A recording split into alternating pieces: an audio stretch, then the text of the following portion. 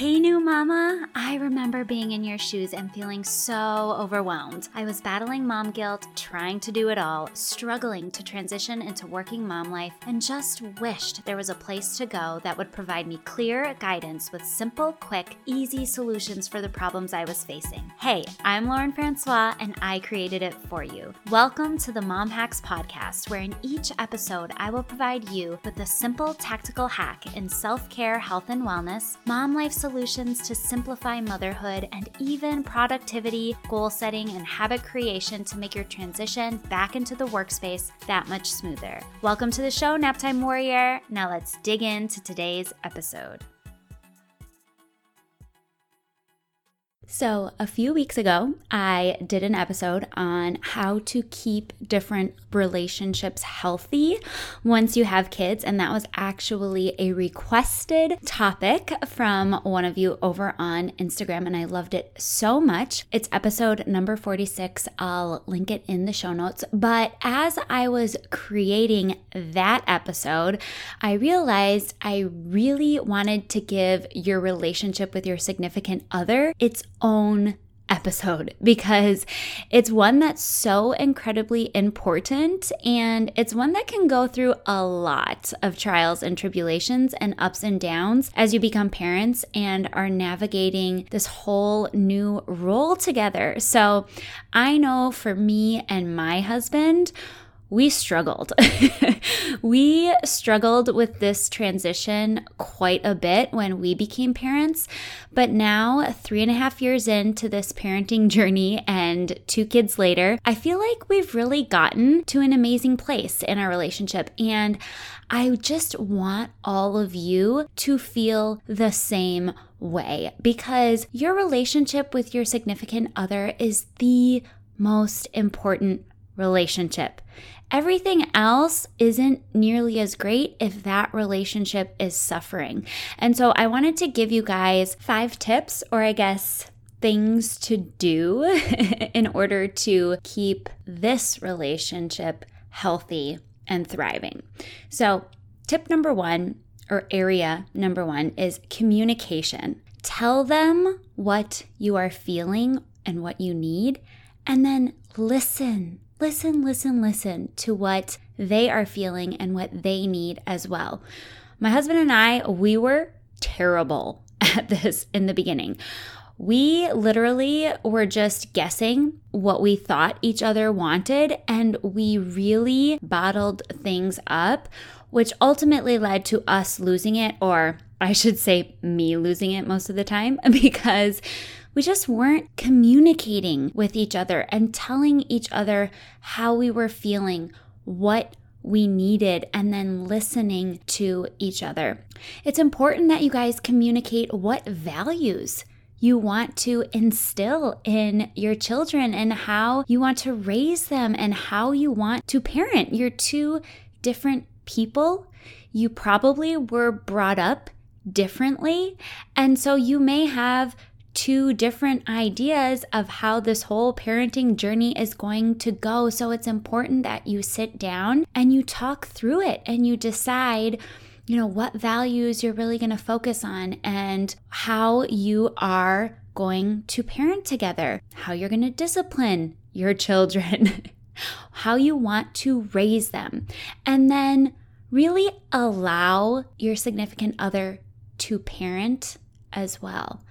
And when I say that, I mean that if they do something that's not the exact same way that you do it, don't automatically assume that it's wrong or that they have to do it your way. So I know when my husband is taking care of the kids, if I'm doing some work, and this happens usually when I'm around, but I'm not taking care of them, but I can hear him. It takes everything in me sometimes to not go out there or go where they are and see what's going on and step in. And I have to take a step back and say, no, he's a parent too. He's got this. He can do it his way. It's totally fine. He's their dad. And I think that is a struggle for a lot of moms, especially since we're usually the primary caregiver, to give up that control and just allow our significant others to parent the way that they want to parent. So that is area number 1, communication. Area number 2, tip number 2, pick your battles. So obviously, you guys, you're not going to do things the same way. There's always going to be little things that each of you do that bothers you. But is it worth it to focus on those things or just let most of it go? I know there are so many things my husband does that just annoy me. And I'm like, ugh, can't you just put your dirty dishes in the dishwasher? Or I always put your dirty dishes away. If my dirty dishes are sitting in the sink for some reason, can't you just put them into the dishwasher? Little things like that. Can't you just pick up after yourself a little bit? That I could get on him about, but in the grand scheme of things, I'm like, is it that big of a deal? No, I'll just do it.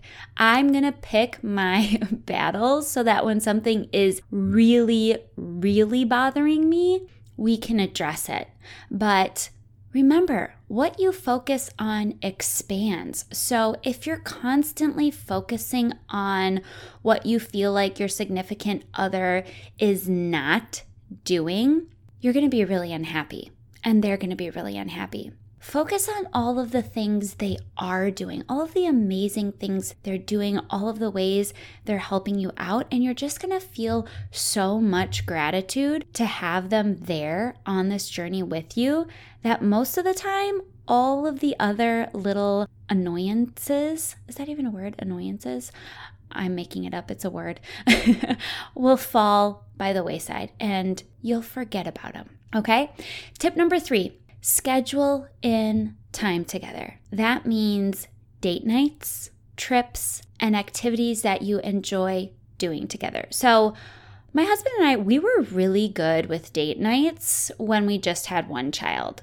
And I guess I don't even know if you can fully call it a date night, but when you just have one baby, you can take them with you everywhere. We would go out to eat and we would just leave our little guy Mason in his infant car seat, and it was like we were on a date night. He would sleep most of the time. It was wonderful. It gets a lot harder when they become mobile and when you have more than one child. So with our daughter Avery, I don't think we went out on a date night, just the two of us, until she was 9 months old, and I would not recommend that. If we have a third, we will definitely make date nights a priority from the very beginning, because it's so important for you guys to have that time together and to be able to just talk and connect and enjoy each other's company. And when you have kids running around or crying or doing whatever, you can't do that. Trips. Do not feel guilty about taking trips together and leaving the kids at home, okay? No mom guilt here. I know this concept was very foreign to me until about a year and a half ago. I was like, why would we want to go anywhere without kids?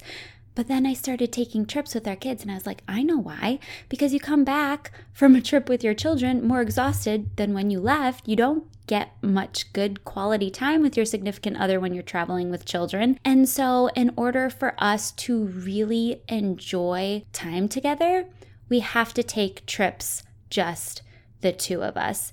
And I never feel guilty about it, because for quite a while I missed hanging out with my husband. I married my husband because I love him and I enjoy hanging out with him. And then we had kids and I was like, I miss just hanging out with you and it just being the two of us. And so we started to take one trip a year, just the two of us, so that we could get that quality time in together. And then obviously doing activities together that you enjoy. Again, it doesn't even have to be a date night or a trip, just doing something together that you two enjoy. Tip number 4, allow each other to still do the things that each of you love. So you want your significant other to be happy. And that means that sometimes you step up and take the brunt of the work so that he or she can do something that they want to do. An example of this is my husband and hunting. My husband is an outdoorsman. He has been a hunter, a fisherman his entire life. It is his joy, his passion, his favorite hobby. And so many moms that I know, when my husband goes on a hunting trip, because he goes on one big hunting trip every single year that's like a week and a half or a 2-week long hunting trip, they say, I'd never let my husband leave me with the kids for that long to do that. And you guys, I actually said that before we had kids too. I said, when we have kids, my husband is never going to leave for that long and leave me home with the kids. And this was something that was a big point of contention between us the first year of parenthood. But here's the thing. When we allow our significant other to do the things they love, usually the favor is returned. When we don't, and we're controlling, that makes everyone unhappy. And it makes them less likely to, number one, want to be around you, and number two, want to step in so that you can do something you love. So yes, while it is a lot more work for me to take care of our 2 kids by myself when he goes on these 1.5 to 2 week long hunting trips, I do it because I know how happy it makes him, and I know how much he loves it, and I know how much he appreciates it. And this year he said, Lauren, I want you to take a trip just for you. And I said, what do you mean? Like, there's not anybody that can watch the kids. Like, I'd have to get your mom to watch the kids or my mom to watch the kids. And he was like, nope, I will take days off of work and I will stay home and I will watch our children so that you can go on a trip like I do. And you guys, how amazing do you think that was to hear? For him to step up and appreciate so much that I allowed him to do something that he loves, that he would then return the favor. That's the kind of relationship you want. So allow your significant other to do the things they love. Now, don't go crazy. Like, it's one hunting trip a year. At the beginning, he was like, well, I'm just going to take the whole fall. And I was like, no, buddy. You do not get a whole season where you get to just take off whenever you want when we have kids. Like, that's not going to fly. But we came to this arrangement and this agreement that made us both happy. And he appreciates it so much. He still gets to do the things he loves. And then he supports me and allows me to go out and do the things that I love. And it just makes your relationship so much better. So that's tip number 4. Tip number 5, remember you're a team and you're setting an example. So work together. Work together. You can do so many amazing things if you approach parenthood as a team. And then remember that little eyes are always watching and you are showing them what a relationship should look like in how you treat each other, how you speak to each other. You're setting the example. That is what they're going to think a relationship is supposed to be. So I always am very, very, very cognizant of that. So we get lovey-dovey in front of our kids, give each other kisses, hugs.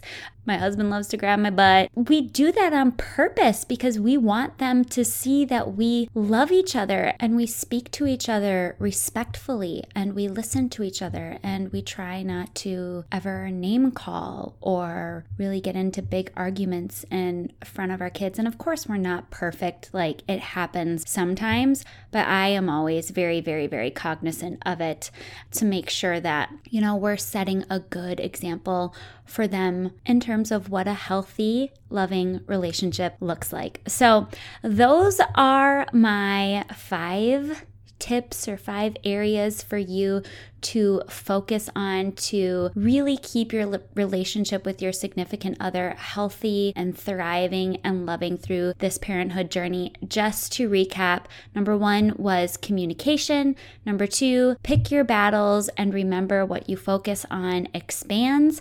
Number 3, schedule in time together. Number 4, allow each other to do the things each of you love.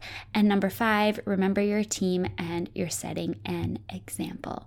I hope you guys enjoyed this episode. I love to hear from you. So head on over to Instagram. My profile is at Lauren_Francois. If you scroll down, it's in the show notes. And shoot me a DM and let me know what you're thinking of these episodes. You can ask me any questions you have. If you have a topic you'd love to hear me talk about, you can make topic suggestions. I just love chatting with you guys. So I hope you have a fabulous day, and I'll talk to you at our next episode. Okay, Mama, real quick before you go, if you found value in today's episode, please subscribe, share this with your friends, and leave me a review. Leaving a review is so simple. I didn't know how to do it either, so I'm going to walk you through it. All you have to do is whatever app you're listening to this podcast in, find my show, scroll to the bottom, you'll see stars, and with those stars, you can leave me a rating and review. I'd love you so much for taking the time to do this, and each week I'll be sharing a review of the week because I want to shout you guys out. In all honesty, the reviews are what help this podcast get into the hands of other new mamas. Okay, I'll let you get back to your day. See you next time.